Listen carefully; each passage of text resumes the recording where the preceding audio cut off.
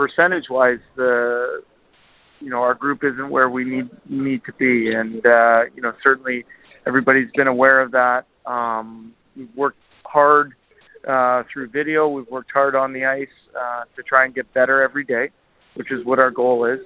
I think when you go through the stretch that we had through 10 games there, you go and you try and search for every answer, and that did a lot of good work on trying to give some things for our group to hang their hats on.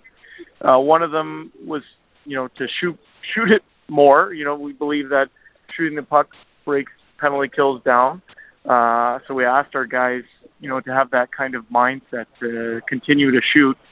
But after the Ottawa game, we did a lot of work on our retrieval. So it's not just getting the shot through. It's also the ability, the want, and determination to retrieve the puck once the shot's been taken. So that's an area that we've addressed as well. We've been fairly happy with our entries.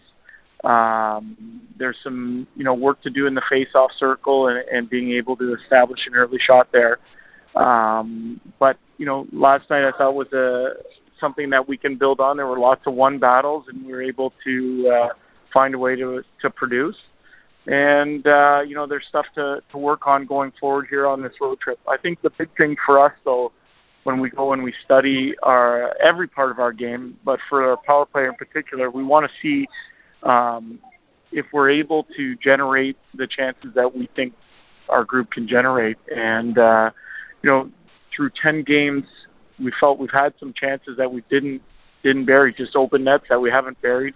So we've talked to our guys about that, as well as about having that type of killer instinct. I think for us going forward, you'll see us continue to evolve organically, and we're excited about these last couple games on the road trip here to really tighten up the screws on the power play.